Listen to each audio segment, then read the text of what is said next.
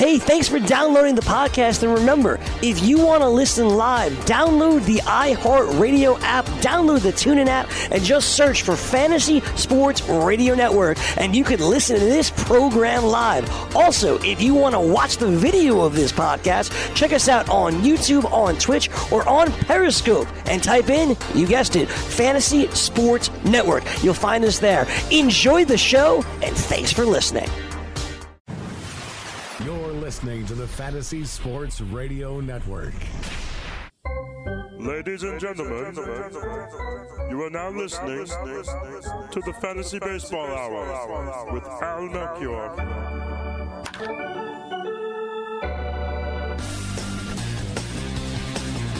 Hello, everybody. Welcome to the second half, or at least not being in the first half anymore.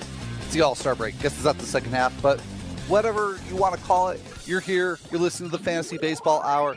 I'm your host, Al Melchior, and I appreciate you dropping in and spending this hour with me here. And, yep, there's no games today.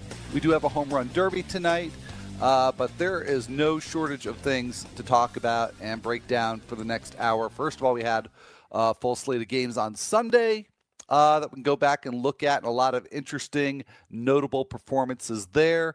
Give us some food for thought going into the second half.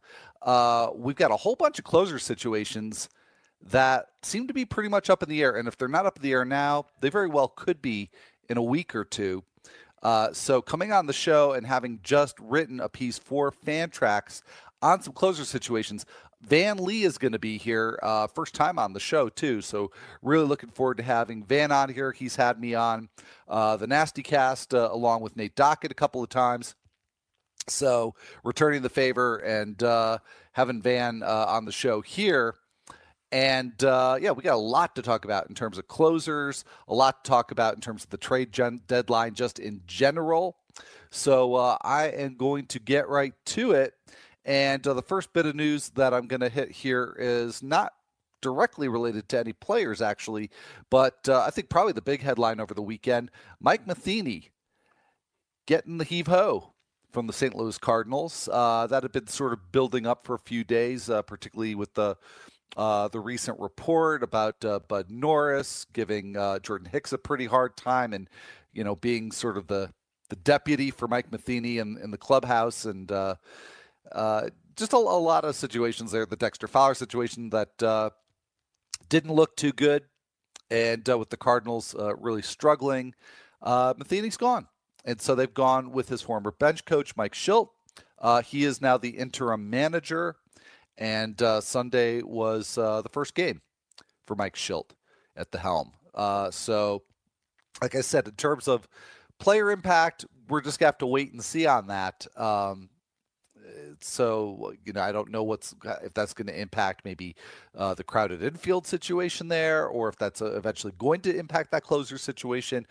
Jordan Hicks did get a save on Sunday, but that apparently, particularly in regard to the reporting of Derek Gould of the St.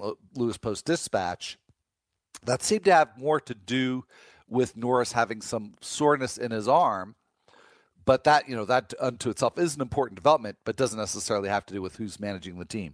Anyways, interesting situation in St. Louis, one we're not going to really be able to break down with any kind of authority or certainty on today's show, but certainly see how that goes after the break. We also had a big injury, unfortunately, over the weekend. Eduardo Rodriguez injured his ankle, and according to the Boston Herald, he has serious damage in his ankle ligaments.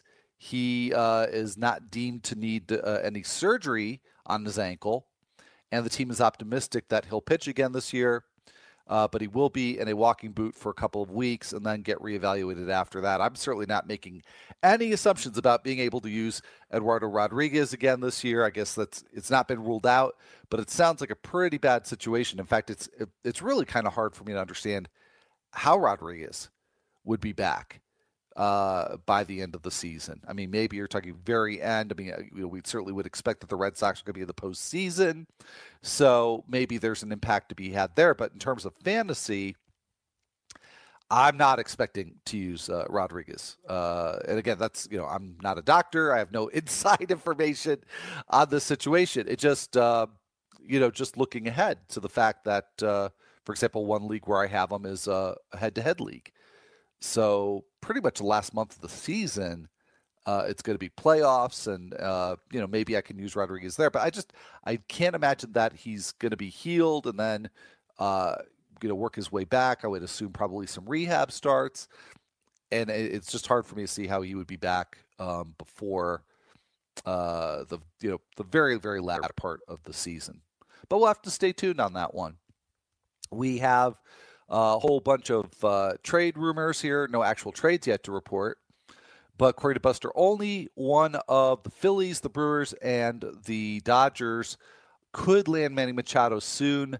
There was a tweet, I think, early in the weekend that said that the trade talks were on the 30-yard line or 35-yard line, something like that. And then by yesterday, Sunday, it was on the 10-yard line. So we're using football metaphors for the baseball trading deadline. That's fine.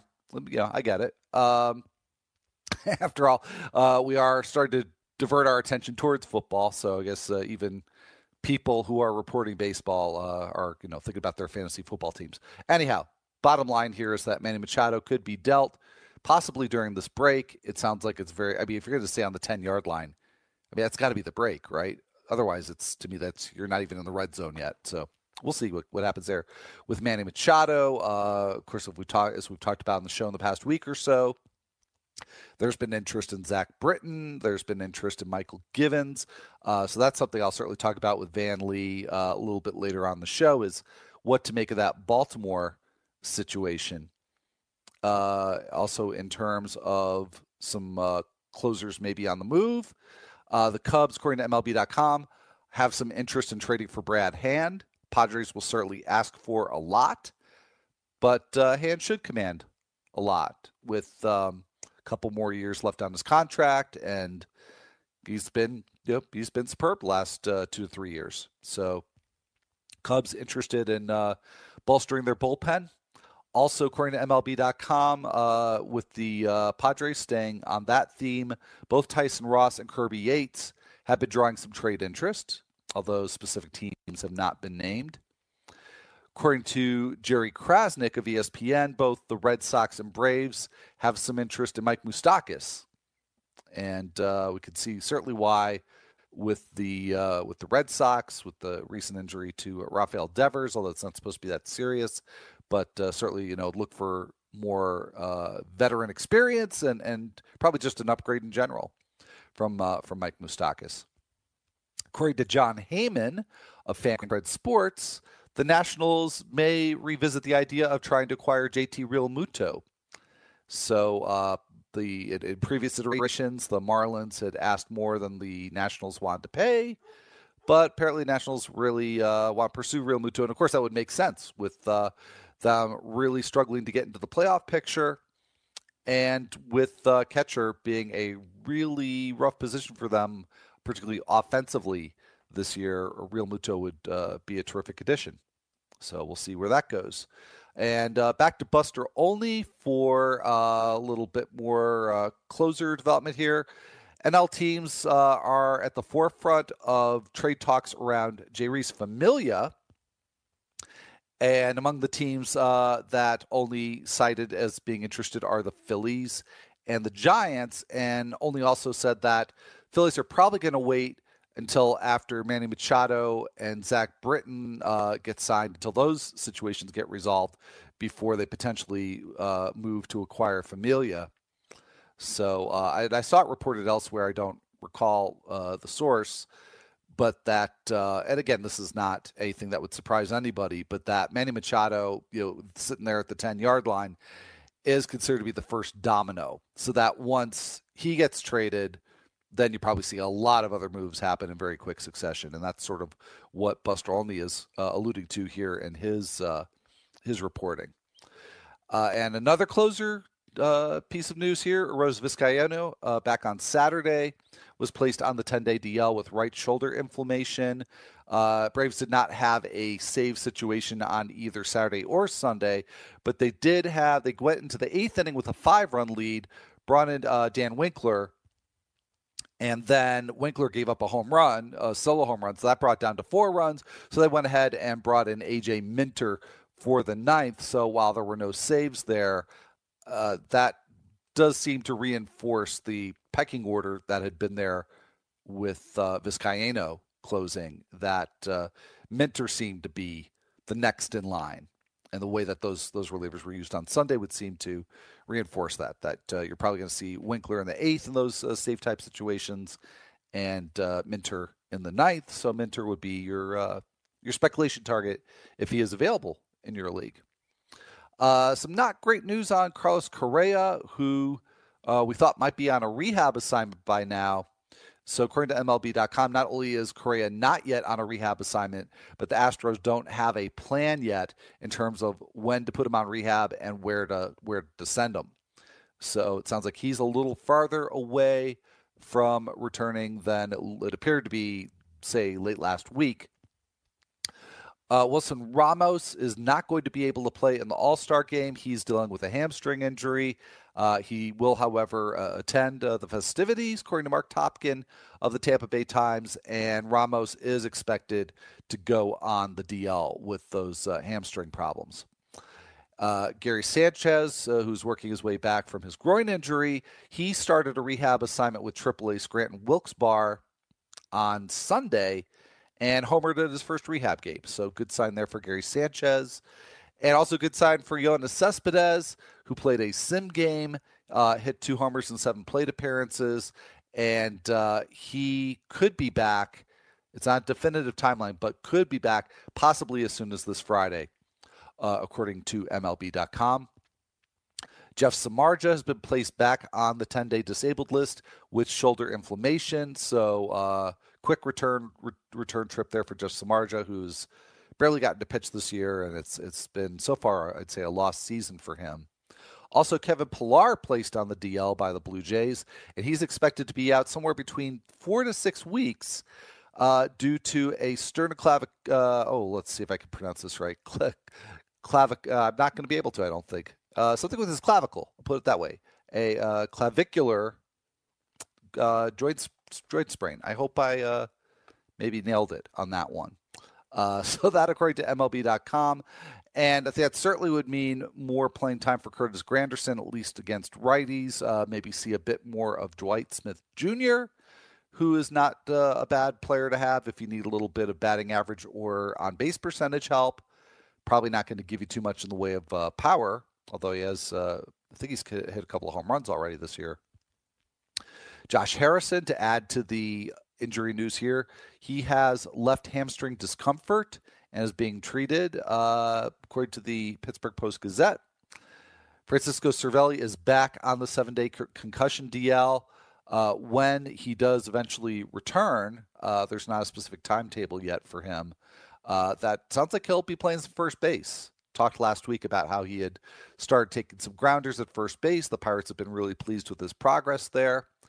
So it looks like eventually at some point in the second half, we will see Francisco Cervelli at first base.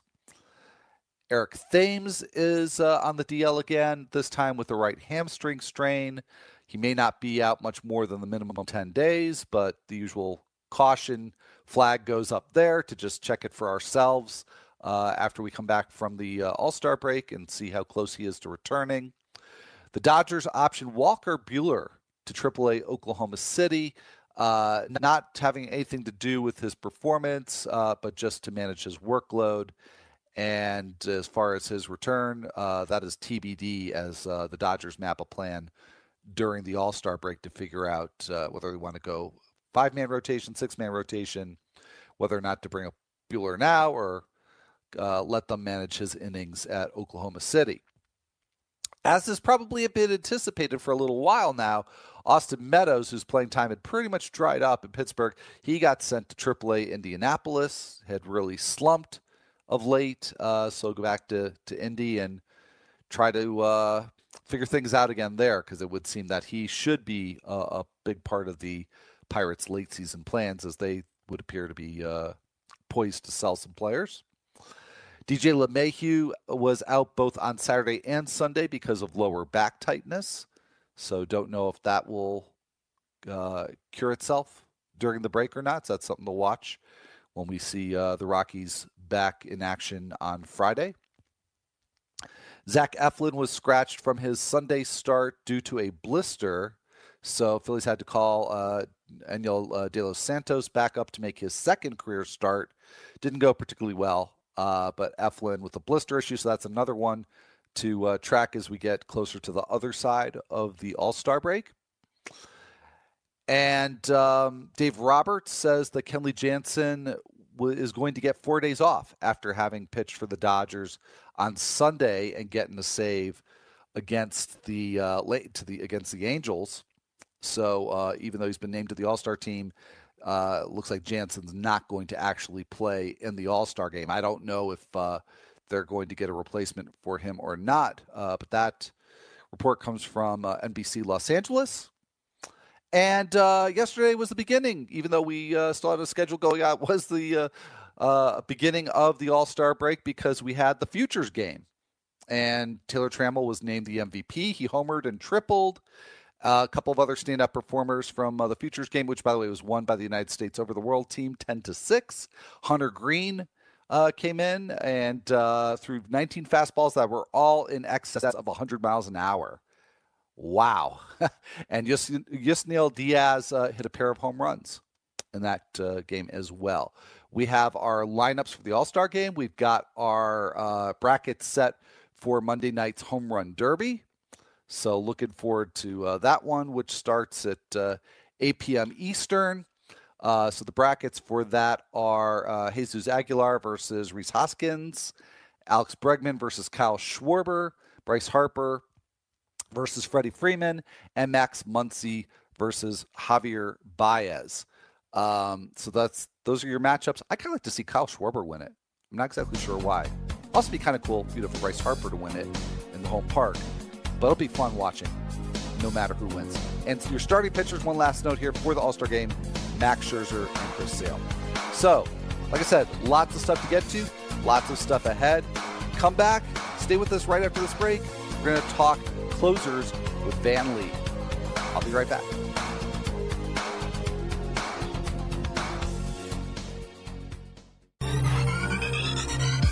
Did you know that you can listen to this show live on the award-winning Fantasy Sports Radio Network?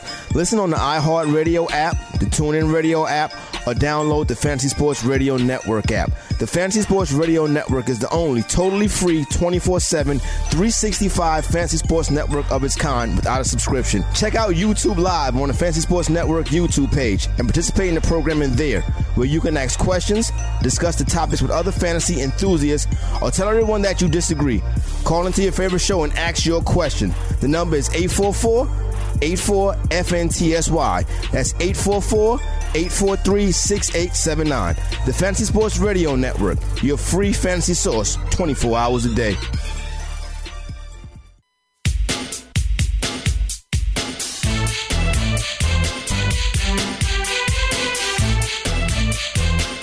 Welcome back, everybody. This is Fantasy Baseball Hour. I'm your host, Al Melchior.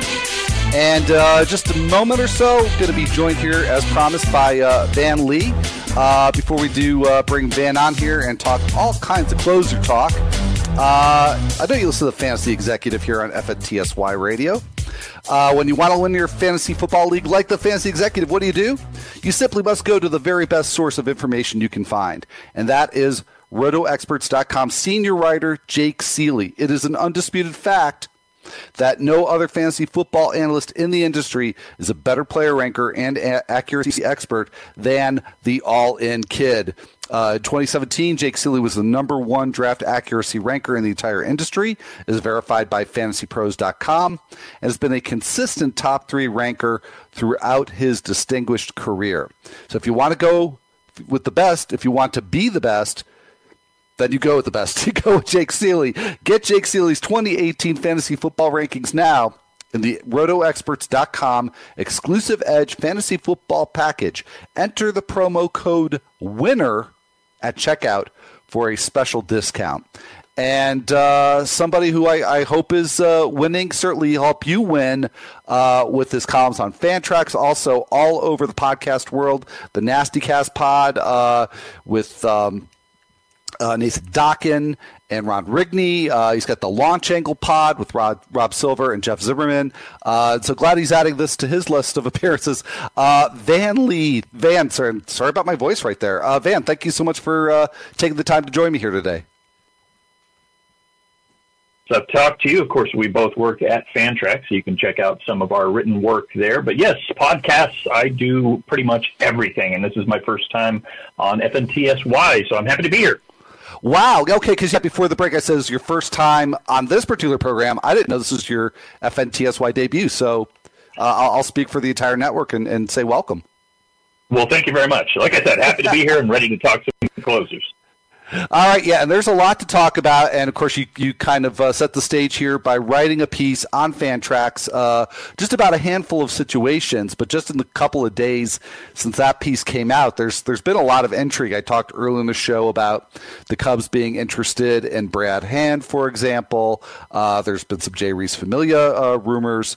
Not that, that's something we haven't been anticipating. But let's just break down some of these situations, including some of the ones that you didn't address in the columns. It's like bonus material here. So let's go back to the Brad Hand situation. You had mentioned him as actually a trade target for fantasy owners. And you thought much along the same lines, Van, that I have in terms of that contract that he has. It seems like the Padres would be loath to give him up. But the Cubs have come knocking. I'm guessing there'll be other teams. Would you still think that it's worth trying to trade for Brad Hand in fantasy? I do.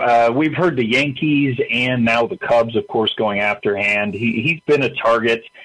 I really think this is just clubs doing their diligence. Like I wrote in my piece, I do believe that the Padres signed him for the long term with the interest of him being their closer. Like you just said, there's a 3-year deal with a 4th-year option. I think the 4th-year option was $10 million. So even that's still fairly reasonable in this market.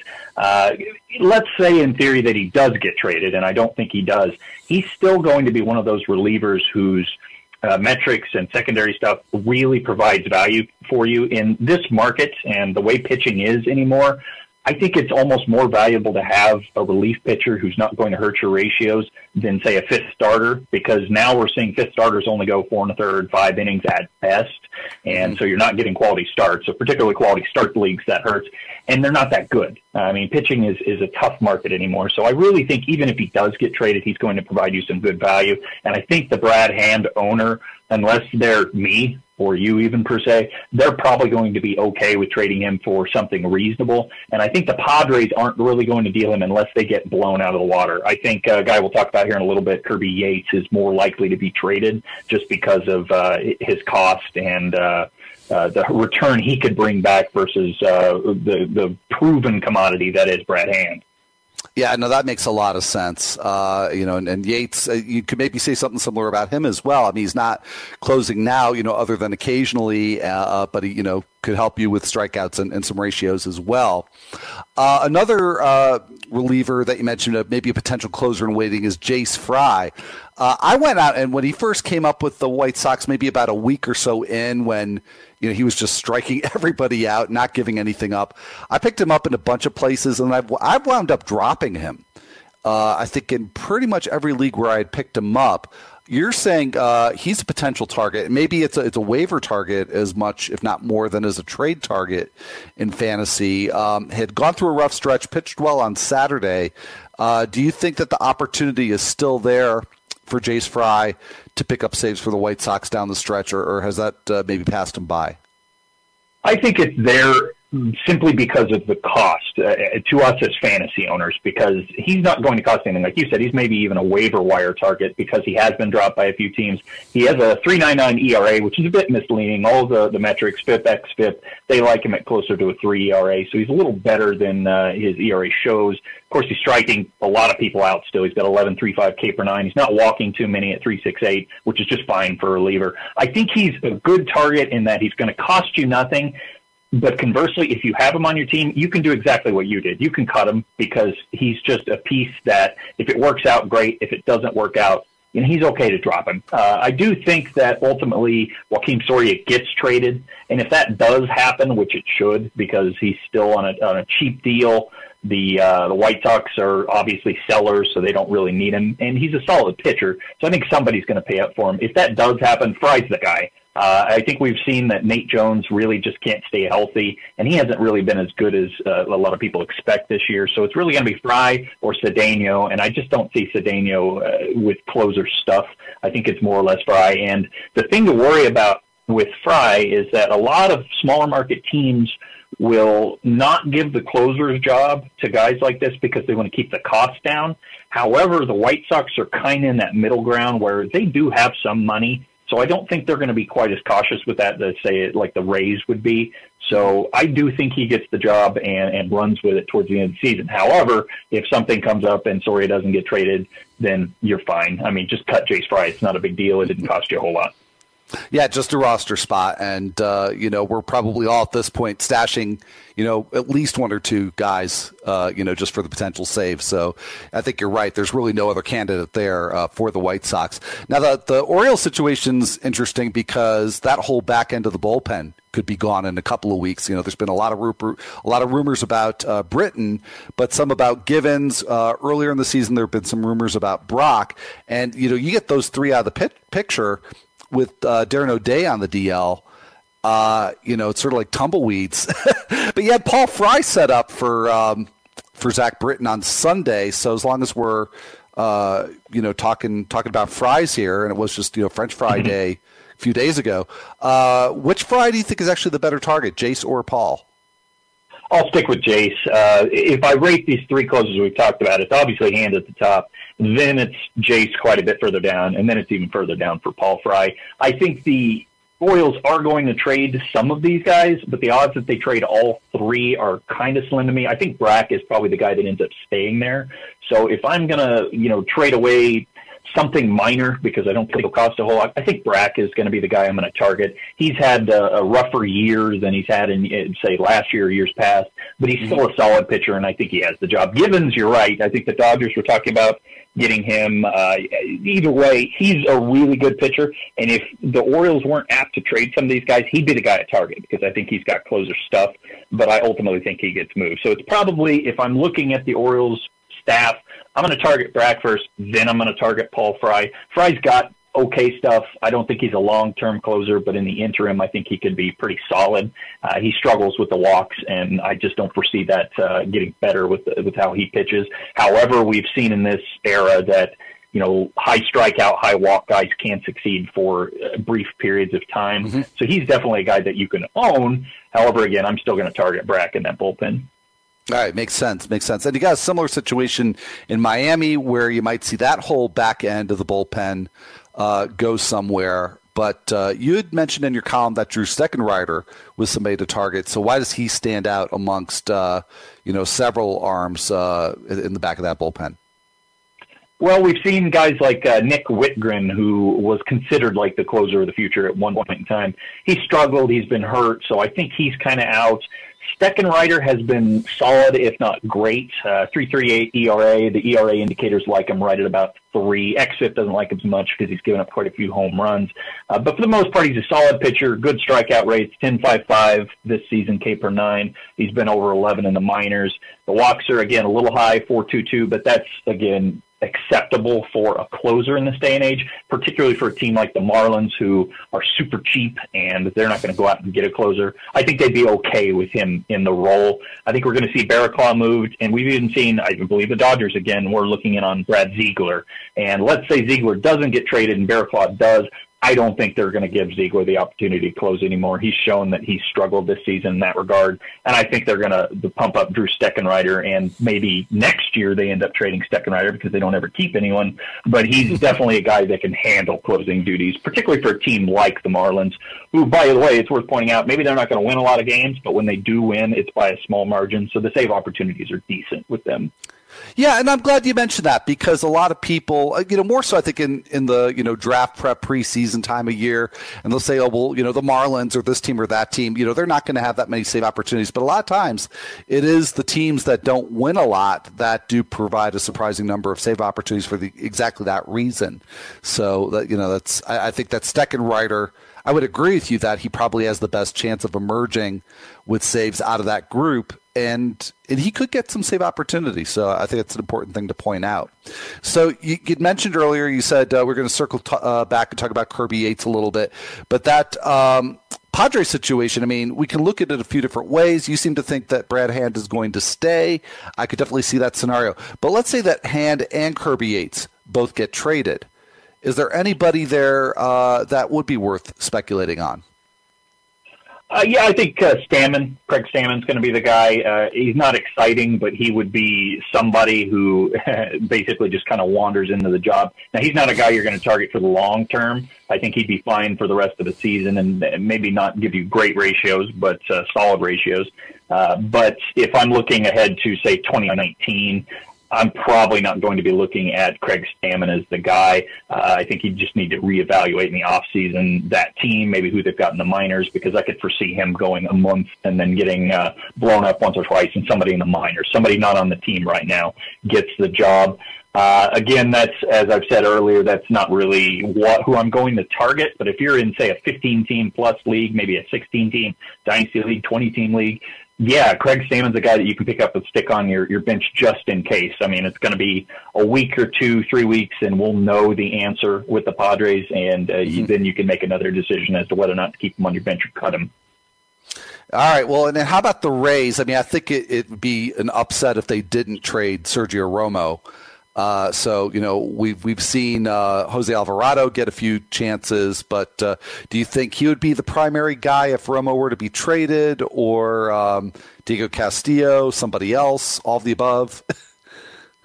All of the above would be the short answer. I think Jose Alvarado is the guy to target because I think he's going to be the closer in 2019. However, this is a situation I'm probably just going to avoid. You're right, Romo probably gets traded, and he should. He's provided enough value in weird ways this season, but I think he'll provide value to some team anywhere. And right now he's worth owning because he is getting saves, he is getting just weird ratios and everything, so he's fine. But if he gets moved, I like Alvarado as the number one, but my number two guy that may not be the consensus is Ryan Stanek. I think he's a solid enough pitcher that it kind of falls along those lines, like we talked earlier of, you know, he's a guy who's not going to hurt your ratios, and he might help you in these deeper leagues. So he's who I'm going to target. I don't really like Diego Castillo, all that much. I think he's a fine pitcher, but just it's one of those that I can't really put the science on it. I just don't like something about his repertoire. So I'm going to go Alvarado as the number one target, and then Stanek is my number two guy, my handcuff. Yeah, well, about this time a year ago, I thought Stanek was going to be the guy last year. He can certainly get a lot of strikeouts. And he's got a lot of play as an opener for the Rays of late. So Jeurys Familia, I think we can pretty much assume he's going to be gone. But that's a weird situation to handicap, given that nobody's really stepping up. So is there anybody that you like there, or you just pass with the Mets? Like is a tricky word. This is going to be a pass situation for me. We've seen Swarzak last year was kind of a guy that everybody thought could be a closer, so maybe there's an opportunity he gets it. Gesellman's had basically the inside track. He's gotten a save recently, and I guess he's all right in the bullpen. He's clearly not a starter. I think we're done with that experience, and the Mets just seem to have those guys where they have these starting pitchers that just can't quite cut it, so they move him to the bullpen and it works out okay. So he's probably the guy that I'm going to target if I'm desperate. For the most part, this is going to be a team I avoid because, like I said, it's going to be in flux. But if I'm desperate and I really want to get one of these guys, it's probably going to be Gesellman. But don't sleep on Swarzak. He's kind of reinvented his career, like we said last year, and he's got some potential to get some saves if Gesellman ends up blowing a few saves. Yeah, and I think it's a tough call between the two of them. And Fernando Rodney came in the fifth inning for the Twins yesterday. That turned out he had a flight to catch, so at least we got an explanation for that. But maybe he'll be catching a flight to some other team if the Twins don't get back in it pretty quickly after the break. So you comfortable with Hildenberger there, or you think that Rodney will stay, or how you read that situation? I think Rodney will get traded. Ultimately, that's going to happen. I don't know that he's really going to get traded to a position where he closes anymore, though he's just proven that he can kind of do it. I will say that Hildenberger is probably the guy to own just because he's kind of been given the opportunities. He's not a guy that I really think is going to be awesome. That could also be Ryan Presley. but I'll put my coins in the Hildenberger bank here, just because I think he ends up getting the job. And it's worth pointing out that, like you said, Rodney comes in the 5th inning, and we think, oh man, this is such a smart move. And it turns out he has an immigration hearing. And so, Paul Molitor didn't do anything brilliant. It just kind of happened. Yeah, it certainly worked out. I think we only got maybe not even a minute left here, Van. But so just, lightning round real quick here. Any concerns about Bud Norris or Corey Knebel? A little bit about Norris. I think Hicks is the guy to own in that bullpen. Also because, like we talked about, he's worth owning just because of the ratio. So he's a guy I'm going to target, particularly in Dynasty, because I think he has the job next year. Knebel, I'm not too worried about, though it is also worth owning Josh Hader or Corbin Burns in that bullpen. Wow, that escalated quickly, but I like it. I like that a lot. Well, Van, thank you so much. We got through a lot of situations here in our one segment, so appreciate you coming on and sharing the knowledge with us. Yeah, my pleasure. Thanks, Al. All right, take care, Van. It's Van Lee from Fantrax and many, many other places. We got to head to break. We'll come right back with our Sunday standouts in just a moment.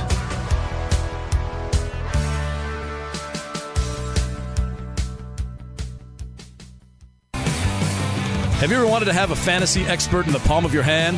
Or better yet, in the pocket of your khakis? Well, check it out. Now you can. It's the Fantasy Sports Radio Network app. Download it now to your phone, we promise. No weird viruses, no strange tracking things. Just 24 hours a day, 7 days a week of pure fantasy knowledge dropping all over your head. It's the Fantasy Sports Radio Network app. Stop being a weirdo and streaming it online. Get it on your phone. Take it with you everywhere you go.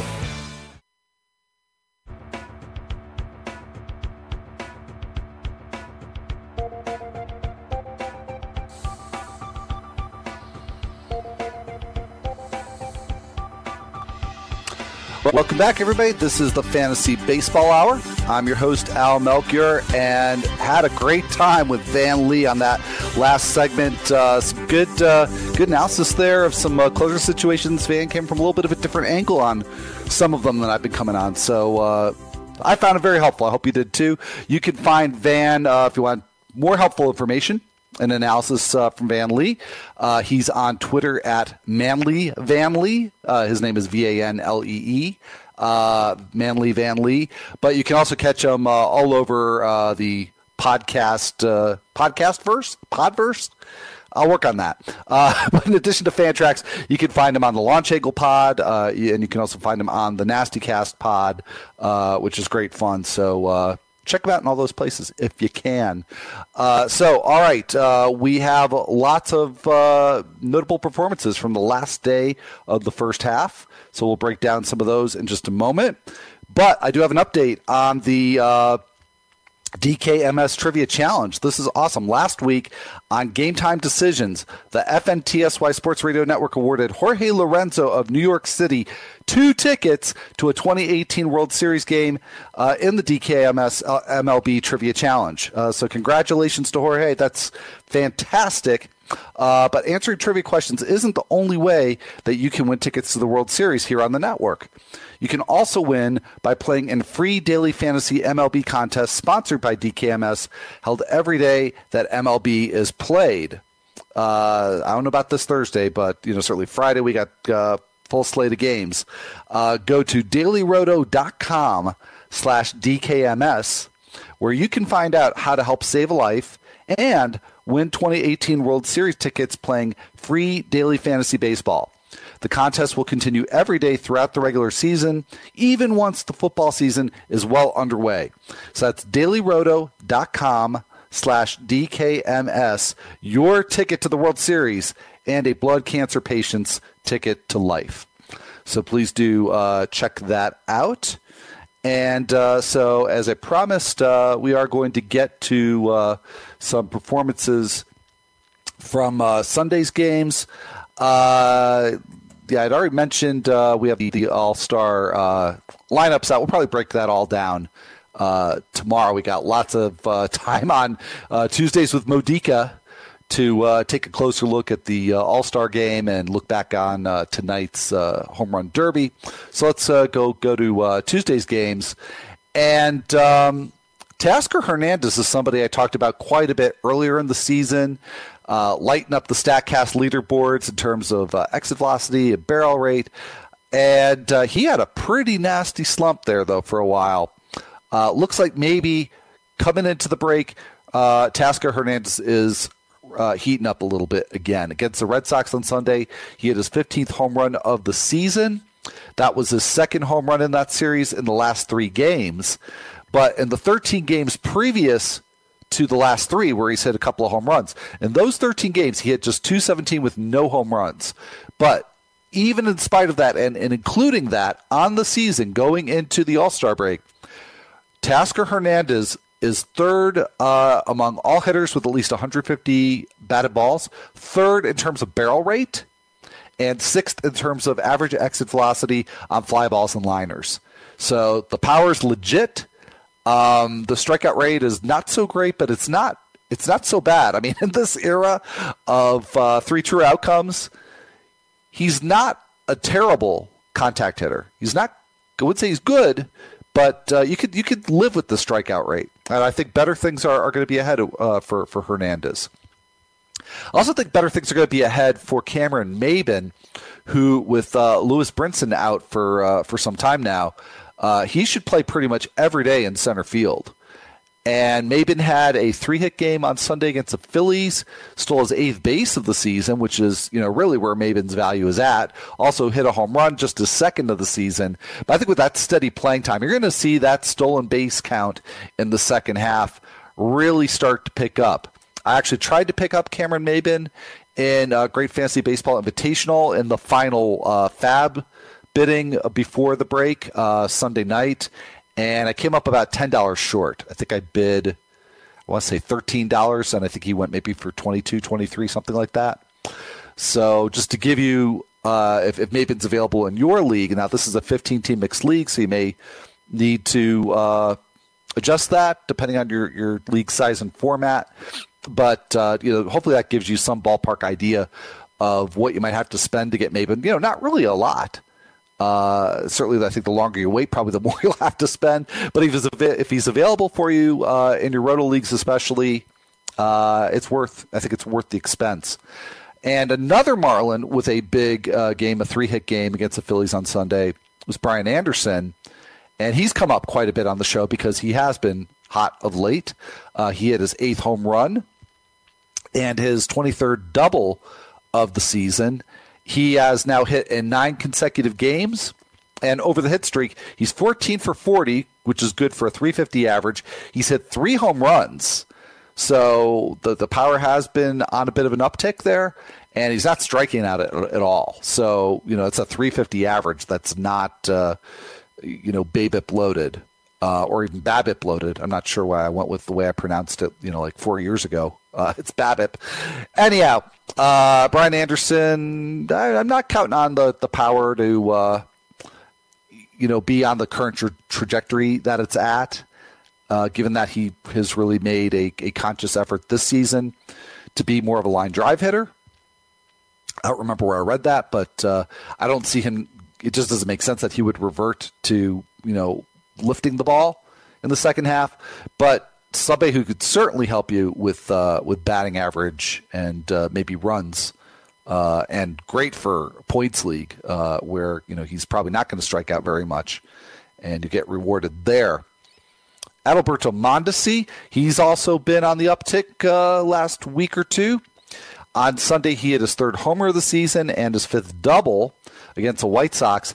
And over his last 9 games, he is 11th for 34. That's a .324 average with a couple homers and a couple doubles. So not quite exactly matching up with Brian Anderson's stats over that same period, but still definitely picking up. And also the season-to-date stats still suffering from not a lot of hitting when he first got called up. So it still might be a good opportunity for you to get Mondesi. If you're talking about trade without having to give up too much, or if it's Fab, not having to spend too much to get him. And Daniel Palka, who, like Teoscar Hernandez, is something of a StatCast standout. He is starting to show some power again. I don't think this is something you are going to be able to count on for any kind of batting average or OBP So you're getting power in spite of that. But he went 3 for 4 on Sunday, hit his 12th homer of the year. And in the series against the Royals, Palka went 6 for 11. And over his last 11 games, 10 for 41. So obviously that batting average has been boosted by just the last 3 games for Palka. But 10 for 41, which is only a 244 batting average. So even with the help of a good weekend series, over the longer term, Palka is not really hitting for average that much, but he has hit 5 home runs. So I think that's a good sort of microcosm of what you could probably expect going forward. A decent batting average at the very best, and probably a subpar one is a better expectation. But there is a whole lot of power potential there for Daniel Palka. Same said for Enrique Hernandez. He hit his 16th home run of the season against the Angels on Sunday. And the only question there, of course, is how much he can sustain playing time. But Hernandez has shown himself to be somebody who can hit with some power and help in that way, particularly in deeper leagues, even without playing every day. So 16 home runs going into the break. That's a pretty nice, a little bit of a surprising stat for Hernandez. But I think maybe a little bit of broader appeal here for Yasmani Grandal, who started off great. Well, first of all, going into the season, people were disappointed that he was going to be the primary catcher for the Dodgers because everybody was excited about Austin Barnes. But then Grandal had a great beginning to the season and then slumped terribly. And now seems to be on the rise again. 3 for 3 against the Angels, hit his 13th home run, also walked. You can pretty much count on Grandal to be okay for OBP even when the batting average isn't there. But lately the batting average has been there in a big way. His slash line over the last 11 games, Yasmani Grandal, slash line is 394, 535, 758, including a couple of home runs. So he's actually out there in a couple of my shallower leagues, and I need to go get him. Because even if I've got a catcher I like, that's production I want to leave out on waivers. And we could make a similar statement here about Christian Villanueva in terms of a season that's looked kind of like a sine wave, up and down and up and down. He's on the upswing again. He went 2 for 3 on Sunday with a walk against the Cubs. He hit his 19th home run of the year. Now think about that. These are things we kind of have to, now that we have the break and we can take a deep breath, we can put some of these things in perspective. And I'm going to just go off on a slight tangent here. Like the fact that Josh Hader's an all-star. And it seems like he's just been a great reliever forever, but he's got 95-plus career innings. He's still young in his career. I think I've come to take him for granted already. But, think about it. His first full season in the majors, and Josh Hader's an all-star. That's incredible. So we could get some perspective during the all-star break, and we could do that with Christian Villanueva. He has 19 home runs. Would you have predicted that the first week of the season? I would not have. And I liked Christian Villanueva going into the season. So, like I said, 2 for 3 with his 19th home run on Sunday against the Cubs. He has now started 6 of the last 7 games at third base, so we're not seeing quite as much Corey Spangenberg there lately. And over those 7 games, Villanueva has gone 7 for 23 for a 304 average with a couple of home runs.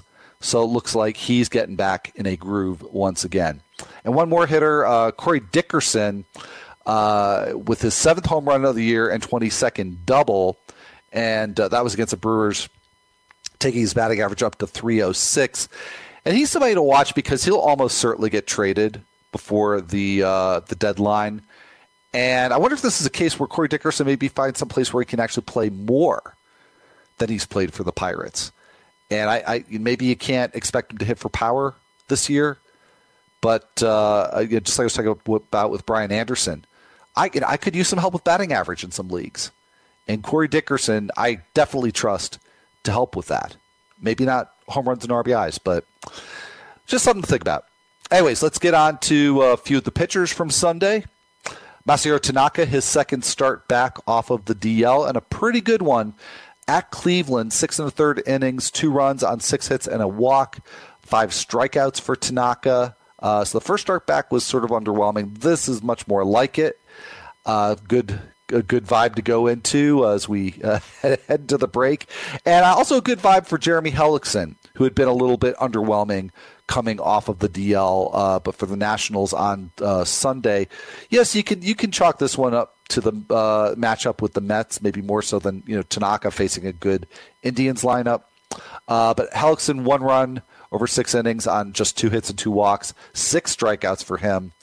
But I actually did. I liked what I saw of him in the previous start. I went and started him yesterday. I'm glad I did. I think it's safe to start Hellickson other than in pretty shallow leagues at this point. And I also went with Sean Manaea yesterday just because I looked at his game log and thought, okay, this guy, you can't count on him for strikeouts. He's pretty contact friendly, puts the ball in the zone a lot. That could really hurt him against a lot of teams, but he seems to very consistently handle lesser competition. So I thought, okay, against the Giants who have really scuffled offensively, I think I could deal with this one. And again, that paid off. 2 runs in 6 innings on 5 hits and a walk, but only 1 strikeout against the Giants. And in his last 4 starts combined, this is quite amazing. Sean Manaea has 8 strikeouts in 23 innings. So I'm sure he will do better than that going forward. Not necessarily that much better, but I still think with the right matchups, particularly in points leagues, that he's perfectly fine. Julio Teheran with a nice start against the Diamondbacks, 6 1/3 scoreless, with 4 hits and 3 walks, 6 strikeouts. And going up against Patrick Corbin, these are a couple of pitchers very un-Manaea-like in that neither one pitches in the zone very much. It certainly worked better for Corbin than it has for Teheran so far this year because Corbin's just been better at getting chases, a lot better than Julio Teheran. But Teheran actually got the better results in this one. Corbin allowed 4 runs in 6 innings on 6 hits, just 1 walk, just 3 strikeouts. I'm not too worried about Patrick Corbin. I've gotten over the little bit of worry that I had about him earlier in the season because he is just so good at getting chases. Tyler Anderson continued his good run. It's now 3 good starts in a row at Coors Field. This latest one on Sunday against the Mariners, 2 runs in 6 innings, 6 strikeouts. So add that to good starts at Coors against the Giants and the Diamondbacks. I feel pretty good about starting Tyler Anderson no matter what. And Lucas Giolito, 6 1/3 scoreless against the Royals. You might want to chalk that up to the matchup somewhat, but he does have 4 quality starts in his last 5 starts overall. But he really relies on soft contact and pulled ground balls, Giolito. So, I'm not too enthused about starting him, but certainly curious to see how the second half goes for him. And then one last pitcher here, and on more of a down note, Joe Musgrove lasted 7 2/3, gave up 5 runs on 7 hits, 4 walks, 5 strikeouts against the Brewers. And after being really good his first couple of starts off the DL, a 5.31 ERA in his last 7 starts combined, and just not getting very many ground balls. That's what's really hurting Joe Musgrove of late. So I think you can definitely bench him depending on the format. Maybe 12 team. I think you'd certainly drop him. I think anything deeper though, you just see if Musgrove can rebound from his recent inconsistencies because there have been some good starts mixed in there. So that's it. That's the first half. Put a bow on it. So we got the Home Run Derby tonight. We got the All-Star Game tomorrow. We got Tuesdays with Modica tomorrow. Lots to look forward to here. So have a great day, everybody, and enjoy watching lots of home runs tonight. Take care and have a good one.